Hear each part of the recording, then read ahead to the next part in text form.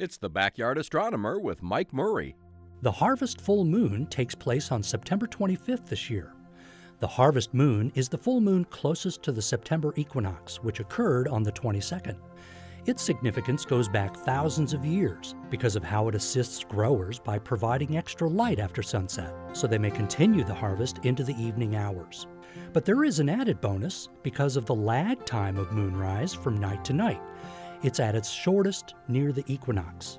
So what is this all about? On the average, the moon rises about 50 minutes later each night. But the evenings following the full harvest moon always finds the lag time between successive moonrises at a minimum for the year. For example, at mid-Michigan's latitude of about 43 degrees north, the moon now rises about 30 minutes later for several evenings in a row, not 50.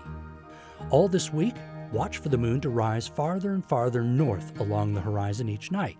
For northerly latitudes, these more northerly sunrises mean a shorter than average lag time between successive moonrises.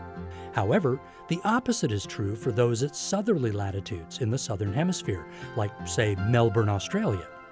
These more northerly moonrises mean a longer than average lag time between successive moonrises. There are times when the rising harvest full moon looks like a big pumpkin rising out of the east, as if to accentuate the season.